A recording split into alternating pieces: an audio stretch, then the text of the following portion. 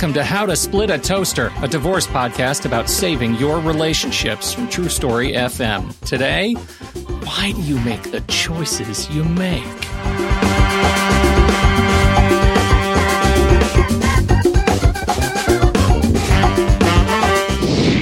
Welcome to the show, everybody. I'm Seth Nelson. Joining us today is organizational psychologist Laura Gallagher to talk to us about being intentional and other wise thoughts that she is going to share with us today. How are you doing, Laura? I'm doing great. Thanks. How about you, Seth? Doing really well. I'm always very focused when I speak with you because I know you want people to be intentional. So as a lawyer, I really try to be intentional in what I say, and I'm hyper intentional when I'm talking to you. So I'm a little nervous, actually. Wow. So you step up your game even more for me. Well, I will share with you that sometimes I think that I make my best legal arguments walking back from the courthouse, which is never a good time because the hearing is over. So we don't want that to happen today. We don't. When we talked about bringing guests on the show and starting this part of our process, you were one of the very first people that Seth brought up. He said, we got to have Laura on the show. I am curious as you think about, because when you talk to me, when I hear, oh, why do people make decisions that they make? It doesn't start for me with the divorce process. It starts for me with the why did you get married process in the first place? Valid question. I know we're here to talk about divorce, but what is it that what is your framework around thinking about the sort of intentionality for seeking intentionality in leading up to dissolution? Pete, before we get there, I did read a study that we should talk about. Yeah. The leading cause of divorce is marriage. Seth, just wanted you to know. Somebody. We got to put that article in the notes. 100%. Very profound. Of the times people who are divorced got married. That's staggering. Yeah. Wow. Maybe they should stop doing that. Staggering. They should. Doc, it hurts when I do. Okay.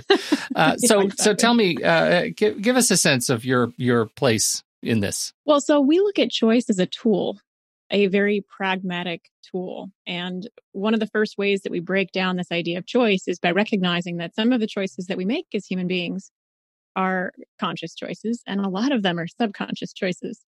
And so in my work, really broadly, I focus on helping people become more self-aware so they can see some of the choices that they've been making and how they're actually creating the situations that they find themselves in. If somebody fails to do that, then they really lack self-accountability. They start to play the blame game. They start to play the victim. And most importantly, they feel really powerless to actually create anything that they want for themselves. And so helping them first look at, okay, if I'm really honest with myself, what choices have I been making to lead me to where I am today? There seems to be a position in what you're saying here that could lead you either to stagnate in a sort of frustrating, loveless marriage or accelerate toward divorce. Yeah. I mean, it could definitely go, either direction. And the main thing that we like to focus on when we talk about subconscious choices, well, there's really two things. One is that as humans, we tend to make a lot of choices that become almost our personality from when we're really, really young. And so that's a piece of it, right? Right. So how do we even know? How do I know if I'm making a subconscious choice? So it can be as simple as choosing to reflect even over like the last 5 minutes of your life. So one of the exercises that we do, for example, is depending on if it's virtual or in person, is we just give people about 2 minutes, not even 2 minutes, to try to make a decision in a group. And then we have them come back to main session. We have them close their eyes, and I list out dozens of different choices that they just made in those 2 minutes.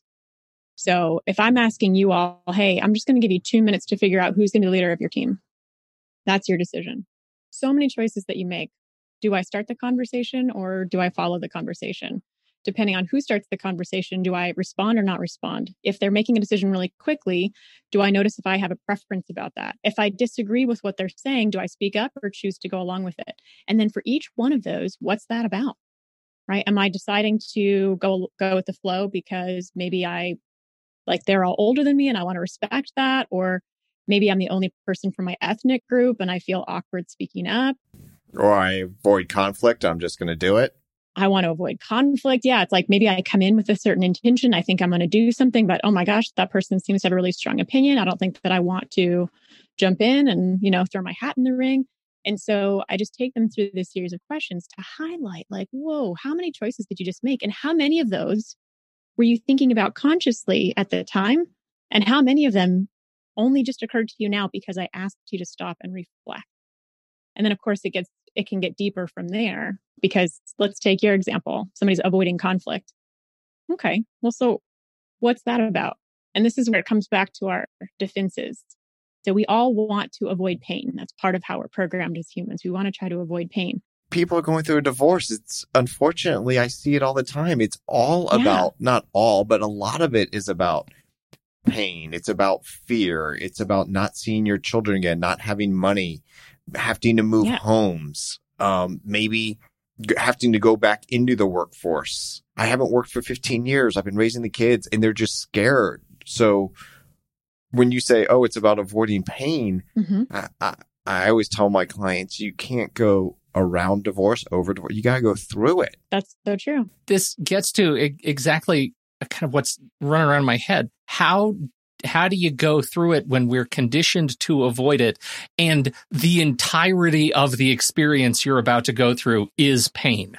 Yeah. Right? Because how many people, even people who are really seeking a divorce, how many people are going through that and not experiencing some level of pain? Yeah, loss is painful. Seth, I mean, not many, right? The loss in general, even if you are in a terrible marriage, for whatever reason that is, it's painful. Mm-hmm.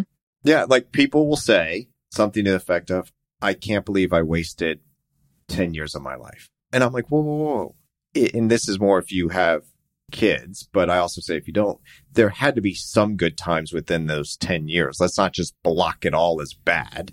But how many people, when they're going through a divorce, are able to make that pivot? And I guess that's where I'm leaning here is like the level of introspection, right? And sort of self-reflection that is required when you're in a place of great stress is extraordinary, right? To be able to come back and say, okay, I'm going to build this entirely new muscle and pivot so that I'm not focusing on just the horrible things that I experienced in the last 10 years, but there was some good, and that I'm going to have something to look forward to, that there are some silver linings. We've talked before on the show about, some of the silver linings that come out of divorce that you may not be anticipating. So my question is right in the middle. How do you teach yourself to start to pivot in this new direction, to start to see that you might be stuck in the negative? Being able to lean on our prefrontal cortex is really powerful. So, we're obviously still going through this fabulous pandemic that is COVID-19. And so I have worked with a lot of my clients on how can we adapt and deal with this difficulty. Of course, now it's pretty much become our new normal. But in the beginning, it was like, hey, we're losing a lot. This is super painful. And so when I talk about this whole idea of change, to pull on your point, Pete, there's loss with every single change. And so a divorce, even if I was the person saying I would like to have a divorce, I'm the one that's bringing this change into my life. There's going to be things that I'm losing. There's going to be things that I'm gaining. And that's always true. The same is true in a choice to get married, right? I could be marrying the man of my dreams and I'm gaining things and I'm losing things because that's a part of change. Right. And so the prefrontal cortex is this cool thing that we have as humans that actually lets us choose intentionally where we want to put our focus. And they have to want to, right? They have to want to. Because there is a payoff for a lot of people who are going through this kind of potentially traumatic event where they want to let themselves just sit in, their anger or sit in their sadness or sit in their pain. If they want to do that, then that's where they're going to be. If they feel ready to feel different, then they get to do that. They can choose to shift their focus at any point in time to what they're gaining, to the times, over those 10 years that were beautiful, the things that they're still carrying with them from those 10 years. The time is never lost. So to put that in the divorce context, Laura, are you saying that if you're going through this process, you'll certainly be grieving, there will be some loss, but you can make the choice. If you slow down, you can make the choice and say, I am going to focus on this weekend. I can do anything I want that I haven't been able to do before because I always had to check with my spouse. Yeah, absolutely. Focus on a game. And it's part of the reason that we focus so much more. There's two main reasons we focus on loss disproportionately. One is it's an evolutionary strategy for us, right? Evolutionarily speaking, loss might mean I don't have the resources that I need to literally survive. Most of the time, we're not actually facing that anymore. And so our brains give us this massive, overly emotional response to the idea of loss. That's a part of it. The second reason we focus disproportionately on loss is because it tends to feel more tangible. It's like, hey, this is a thing I had. I know what it feels like to have this thing. And now I'm not going to have this thing that I've got specific experiences with. And so to your point, Seth, about being able to slow down, I can slow down and actually allow myself to imagine what those gains are. And I can start to picture them with more specificity. Like, I love how you said that, Seth, like, oh, this weekend, I wouldn't have to, like, that's very specific. This weekend, I wouldn't have to ask for permission. Whoa, that's cool. Hey, what else? And so we don't often allow ourselves enough time to really think about and imagine all of the gains and all of the benefits from any change. It's interesting you talk about focusing on the gains and not on the losses. Whenever I'm talking to anyone about a settlement and they're trying to make the decision whether to settle their case, I am very clear in stating you will never settle your case if you focus on what you're not getting. You will only settle your case if you focus on what you are getting. Mm-hmm. Is that kind of that same concept? Exactly. Yes. This gets to a question on equity, right? I mean, so much of the divorce process, and Seth, catch me when I start lying. So much of the divorce process starts, it seems, with this adversarial approach toward equity, toward it's not fair. If I don't get this, that's not fair. He's getting more than I am, or she's getting more time than I am. It's not fair. It's not fair. And it seems like it's hardwired in us when we deal with this sort of combative approach to, getting into litigation and to litigate a divorce. It becomes it's not fair. I want more. I got to get more. I got to get this out of it, or to find balance is so hard.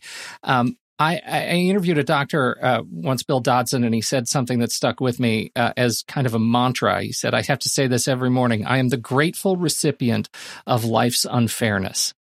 And it changes the way your brain approaches this argument of equity. And I wonder if there isn't some of that you would guide us through toward approaching a separation like this. How do you reprogram yourself to adapt to the fairness, unfairness calculation in a divorce process?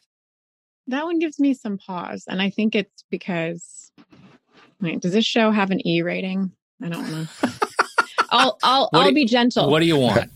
Don't be gentle. We can, it's just a don't box. Be gentle. It's just a checkbox. Go ahead. So, something I honestly say all the time is fuck fairness. Because life's not fair. So I just think that it's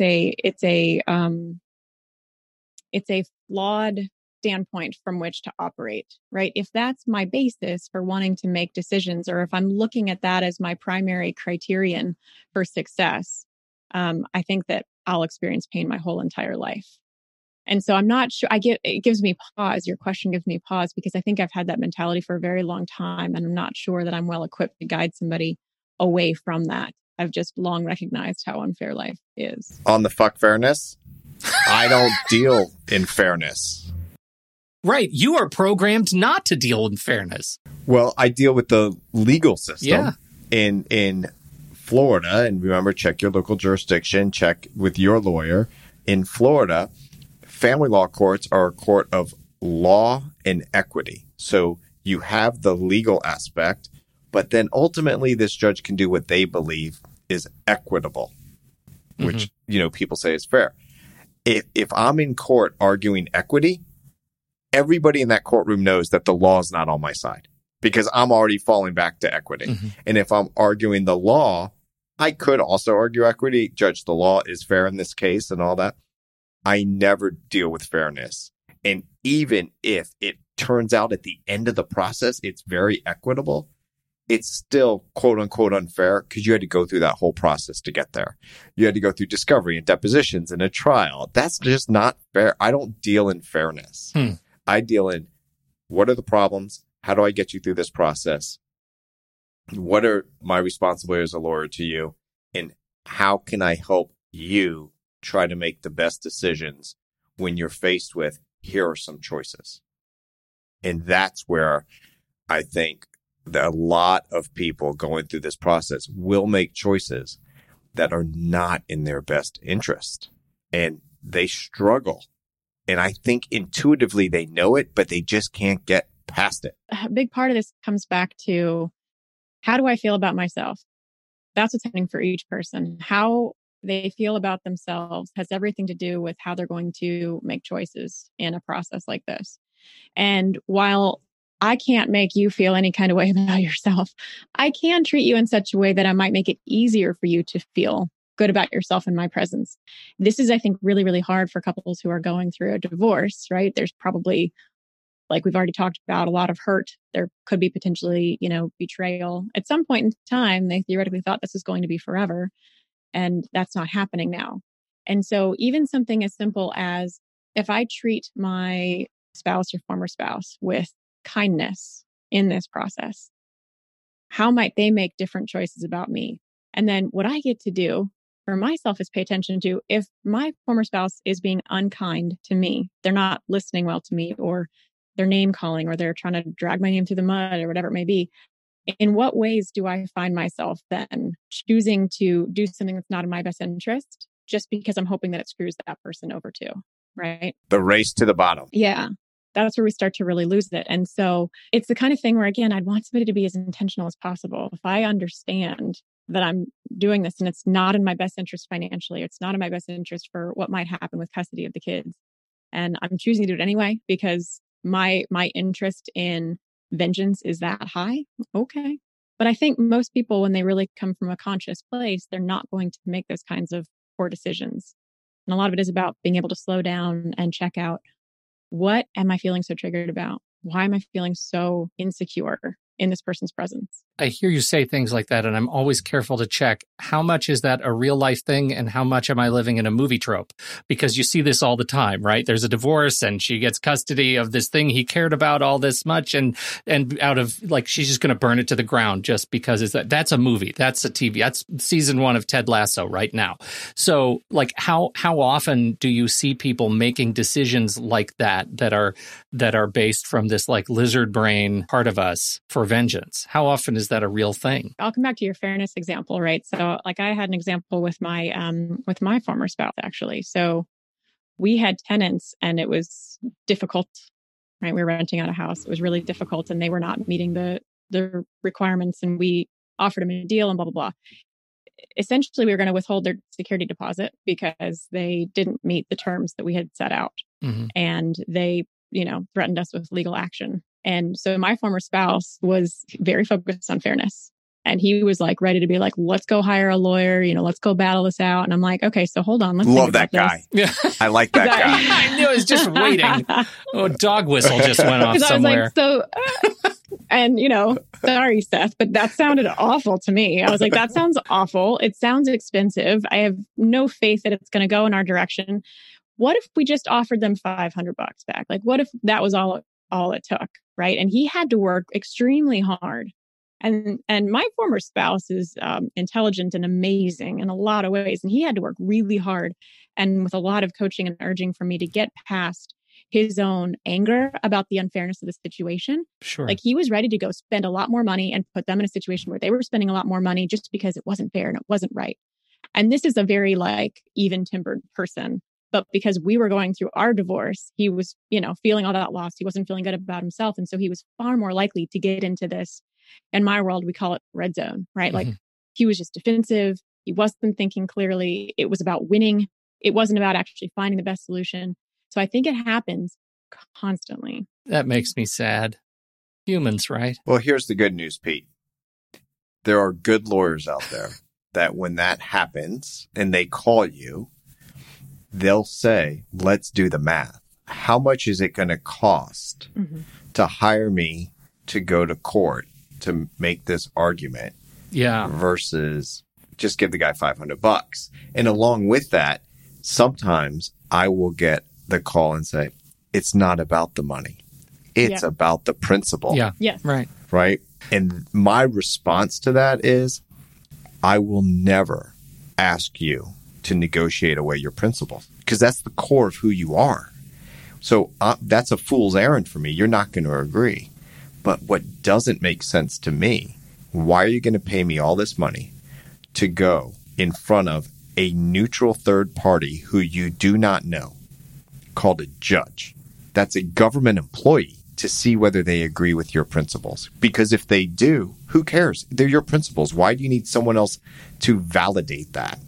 And if they don't agree with your principles, you're not going to all of a sudden say, my principles are wrong. Let me reevaluate. You're going to say, the system screwed me. Right. The system's broken. They didn't see it my way. Right. Yeah. All right. We're talking about the law now, Seth. I think we need to do that, and we're going to have Laura help us navigate that very sticky courtroom. But first, we need to define a term.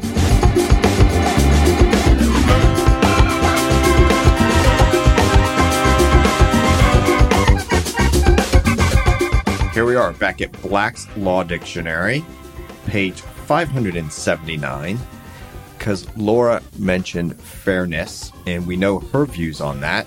We thought we would work with equity. Equity, a noun. Fairness, impartiality, even-handed dealing. Number 2, the body of principles constituting what is fair and right. Natural law. Reflects the influence of equity on the Declaration of Independence.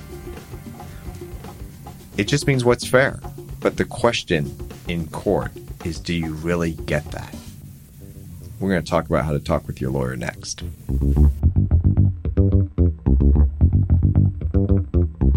Okay, so we were talking about you working with your lawyer in this case, and Seth, you were taking us down this road of the white hat lawyer, let's say, who comes into the rescue to give you a dose of reality when you may be seeing things from your lizard brain, right?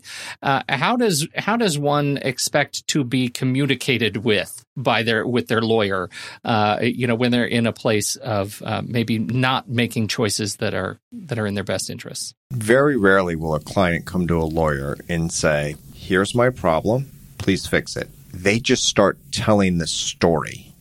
And it's the lawyer's job to figure out what, if any, legal problem there is and what, if any, legal solution there may be. And then to discuss with the client the process, how much it will cost to get there, what are the different potential outcomes based upon the information the lawyer is receiving. But I think we should talk more about how you communicate what you want, what you're afraid of, where you're coming from, because that might then drive different, more broad-based solutions other than let's go to court. So let me just give you an example of what I'm talking about. Well, and this is important. I want to just as a footnote, because it feels like, we've talked about how important it is for me to become best friends with my lawyer. And you have told me time and again that I'm not going to be best friends with you. And you're going to have to pay me more, and that thing doesn't exist. Well, it seems like all these stories are stories that I would tell a lawyer that I want to be my best friend. You might be communicating the same information. When you say, I want to be your best friend, you want to tell me your story. Right. Which is fine. You can say, she does this, he does this, and you can go on and on and on. But what I am going to do is try to redirect you about what do you want. I work hard on that. So by way of example, when you're getting divorced, there might be a house. Whether you have kids or not, there's a house. Sure. Your name is on the house. Your spouse's name is on the house. My question is, do you want to keep the house? The answer I frequently get is, I don't know if I can afford it. That wasn't my question. My question is, do you want to keep it? And if the answer is yes, then the next question is, can we afford it?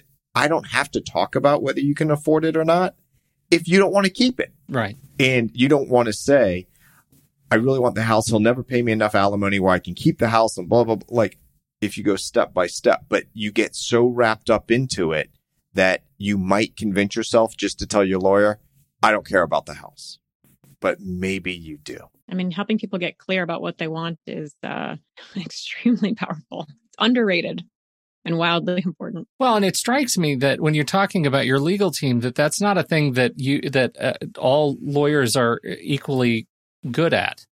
Is that a fair statement? Well, there's good podcast hosts and there's bad podcast hosts, right? There's good lawyers and bad lawyers. Right. But I just mean like the intentionality, like a lawyer that is imbued with a drive toward intentionality is like that's a gift, and that might be something that I'm saying you should be looking for in looking for your lawyer.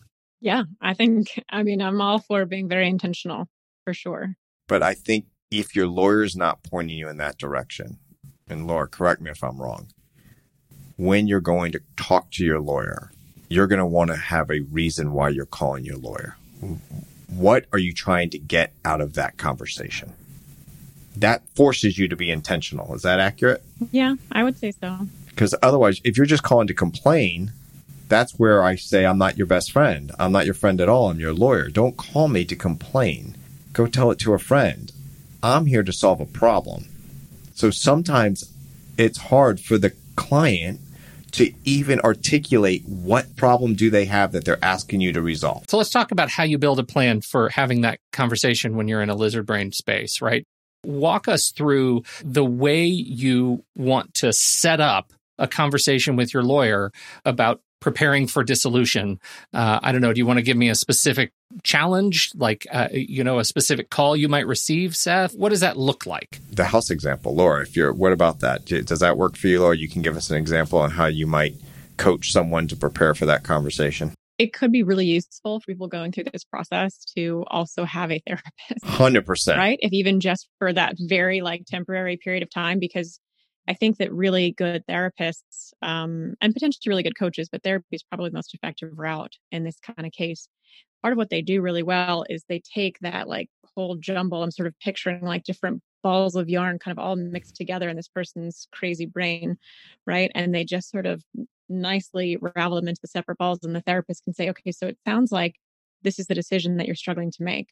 Or I'm hearing you say this is what you want, and yet this is also coming up for you. So I think it's probably worth investing in that. To your point, Seth, if they're trying to just complain to you, or you're, trying to work out that piece of it when you're like, wait, what is the problem? So I think that's really important. And if someone's just on their own and they want to try to prepare, I think getting a handle on their emotional state is probably the most important thing.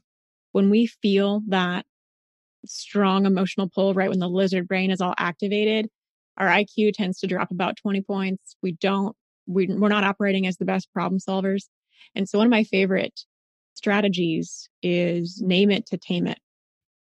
Literally identify, what is the emotion that I feel right now? Do I feel angry? Do I feel hurt? Do I feel a sense of despair? The more specific you can be about naming, identifying, describing your emotional state, the more you're going to be able to actually process through it much faster. And it helps you get actually back into that prefrontal cortex and away from the lizard brain. And there's also a specific way that people can identify with the emotions too. Instead of saying, I am mad, one step that's more effective is to say, I feel mad. Now I'm not over-identifying with my emotion. One step further is to say, so part of me feels mad. And immediately what I've done is I've left space open for me to notice any other feelings that I have, because maybe part of me is mad and part of me is also sad. And maybe part of me is relieved, right? Mm-hmm. Maybe all these things are happening at the same time. And there's an element of emotional maturity and sophistication that exists when people are able to make space for all of that and see all of that at the same time. And being able to separate and work through those emotional states, I think, is a really important step to clarify, okay, so then what do I want? I've gotten through that emotional part.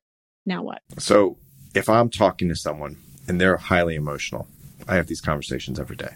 One tool, if I'm hearing you correctly, that I can do to improve as a lawyer in communicating with my clients is to say, what are you feeling about this? Are you anxious? Are you angry? Are you a combination of those items? And kind of somehow ask a question that leaves space for something else. Absolutely. And you probably have a story in your head about the emotion that they're feeling. And so you can offer that and say, it seems to me like you're you're feeling almost a sense of despair right now. Is that what's happening for you? And they'll either be like, oh, yes, right? They'll feel like so seen, heard, understood, or it might be different. They'll say, no, it's really not, it's not despair. I feel, and they're going to, correct you, but then they're getting themselves into the place of understanding that emotional state. And then that leads to better problem solving. Yeah. It actually reduces the emotional intensity. It brings it down to a more palatable level, and then we can, work through it. It's all about giving people the skills that are necessary to collaborate. And a piece of it is this interest-based negotiation and problem solving.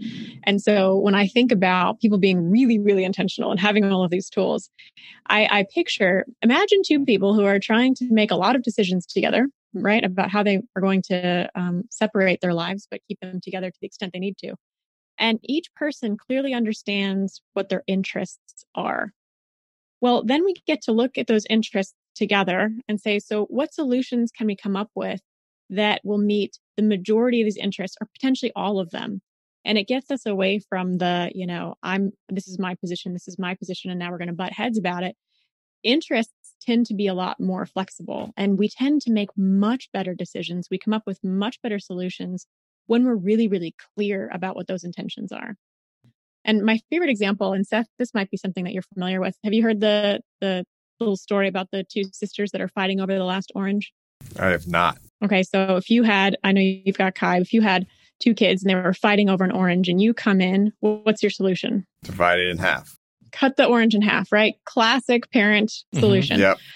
And so that would be the position, right? One kid wants the orange, the other kid wants the orange. They appear incompatible. If you dig a little deeper and say, tell me more about what is important to you about this orange, right? Like, what are your interests here? What you would find out is that one of the kids wants the orange to squeeze fresh orange juice, and the other kid wants the orange for the orange peel to put it into a recipe that she's baking. And so if they took even a little bit more time to get clear about, well, what are their interests, they would actually see that perhaps they're not fully in conflict. Sometimes they are, right? It's not always like utopian, but it's just an example that helps you see like, oh, cutting the orange in half, one sister would have gotten only half the orange juice and she could have had all of it. So slowing down and getting clear about interests, while it may seem like or overly formulaic or something like that, I think it can be really, really effective. Well, this goes back, Pete, to what Dr. Gaze was talking about in the collaborative process, where you focus more on interests and less on positions. Usually, parents' interests are aligned. How they get there might be different. We want our kids to be healthy. We want them to have a good education. We would like them to participate in extracurricular activities. It gets sticky when, which parent's location is going to be the better education? That's a position, right? How much is the extracurricular activity? Who's going to pay for it? That's a position. But ultimately, their interest when it comes to the kids, I think, are probably in line. And focusing on that's probably not a bad way to talk to your lawyer instead of saying, this is what I want in a positional aspect. But hey, how do I make sure my kids have a great education even though we're getting divorced? That's really important. From a human side too, a big piece of the work that I do is to help people understand which of my interests really relate to how I want to feel about myself. And so I might have an interest, for example, to feel like I mattered, like if let's say that my former spouse is already like moving on, maybe he's already engaged to the next person and we're still trying to figure out, like maybe for me, it's vulnerable to admit and say out loud, but man, it would just be in my interest to actually hear this person say that I mattered, right? Or that I matter still. Those types of things, like the human level, this is an interest to me. We don't always know what those are on the surface. And that's where it tends to just manifest as like the blaming and the playing the victim and, just feeling like the world is so unfair. And so taking that time to think through what are the interests I have as it pertains to my own self-concept, how I feel about me. I'm sure there's someone listening right now, like, my ex is never going to tell me that I mattered. And I get that. I hear that. But I will tell you that sometimes people will not share that information with you directly, but with others. And what I mean by that, I've had opposing counsel say, hey, I just want to let you know my client was just telling me what a great mom your client is. And I was like, great, I really appreciate that. And then when I talk to my client, I'm like, are you sitting down? Are you not driving your car? I want to make sure, like, you good? they're like, what, do you have something bad to tell me? I'm like, no, it's really good, but I'm like, let me tell you what I just heard from opposing counsel. What? That your former spouse said that you're a really great mom. Mm-hmm. And it's like, holy shit. Why doesn't he tell me? I'm like, whoa. Don't go to the negative. Accept it. Just take that in, right?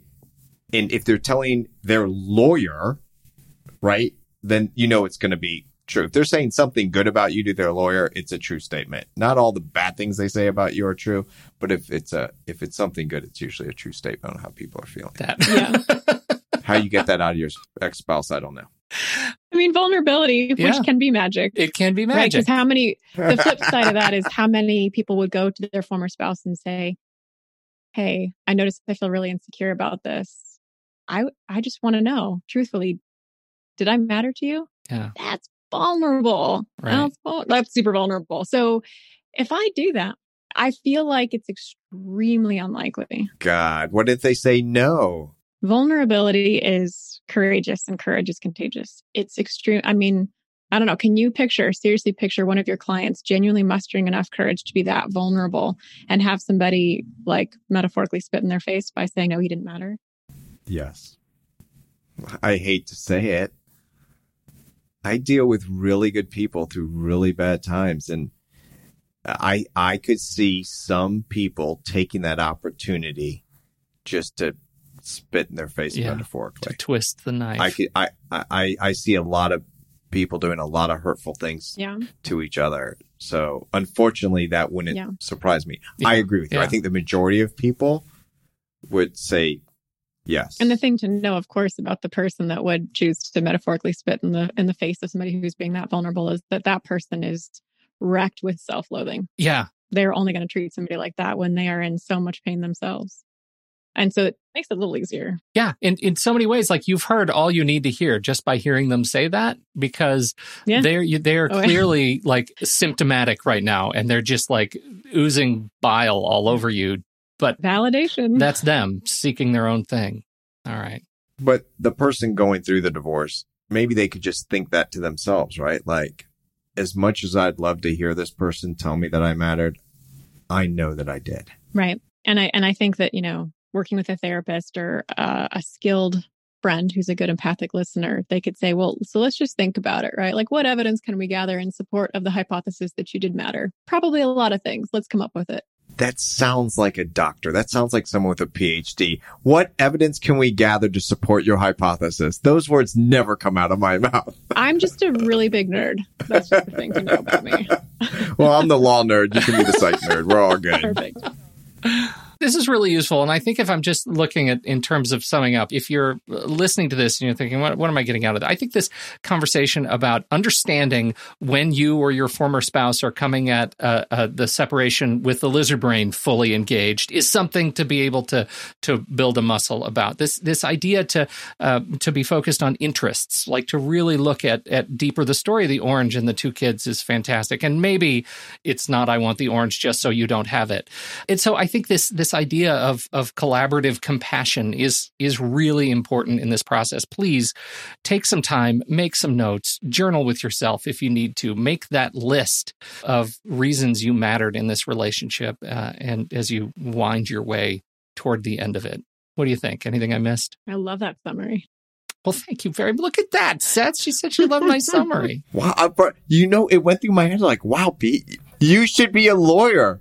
I almost thought you should be a lawyer. Like, you summarized that. So that closing argument was phenomenal.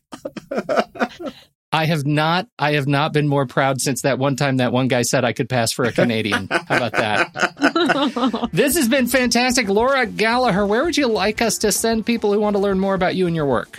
Oh, I think the best place would be to go to GallagherEdge.com. That's the website. Do you want to pitch your podcast on our podcast? Oh, sure. Yeah, I have my own podcast. It's called The Evolved Leader.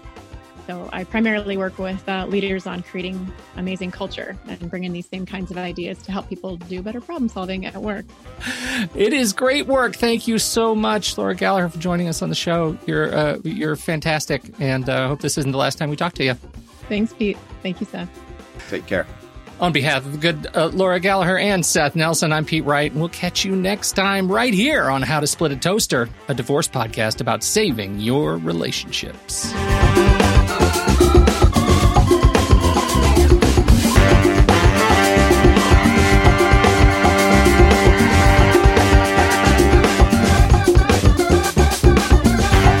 Seth Nelson is an attorney with Nelson Koster Family Law and Mediation, with offices in Tampa, Florida.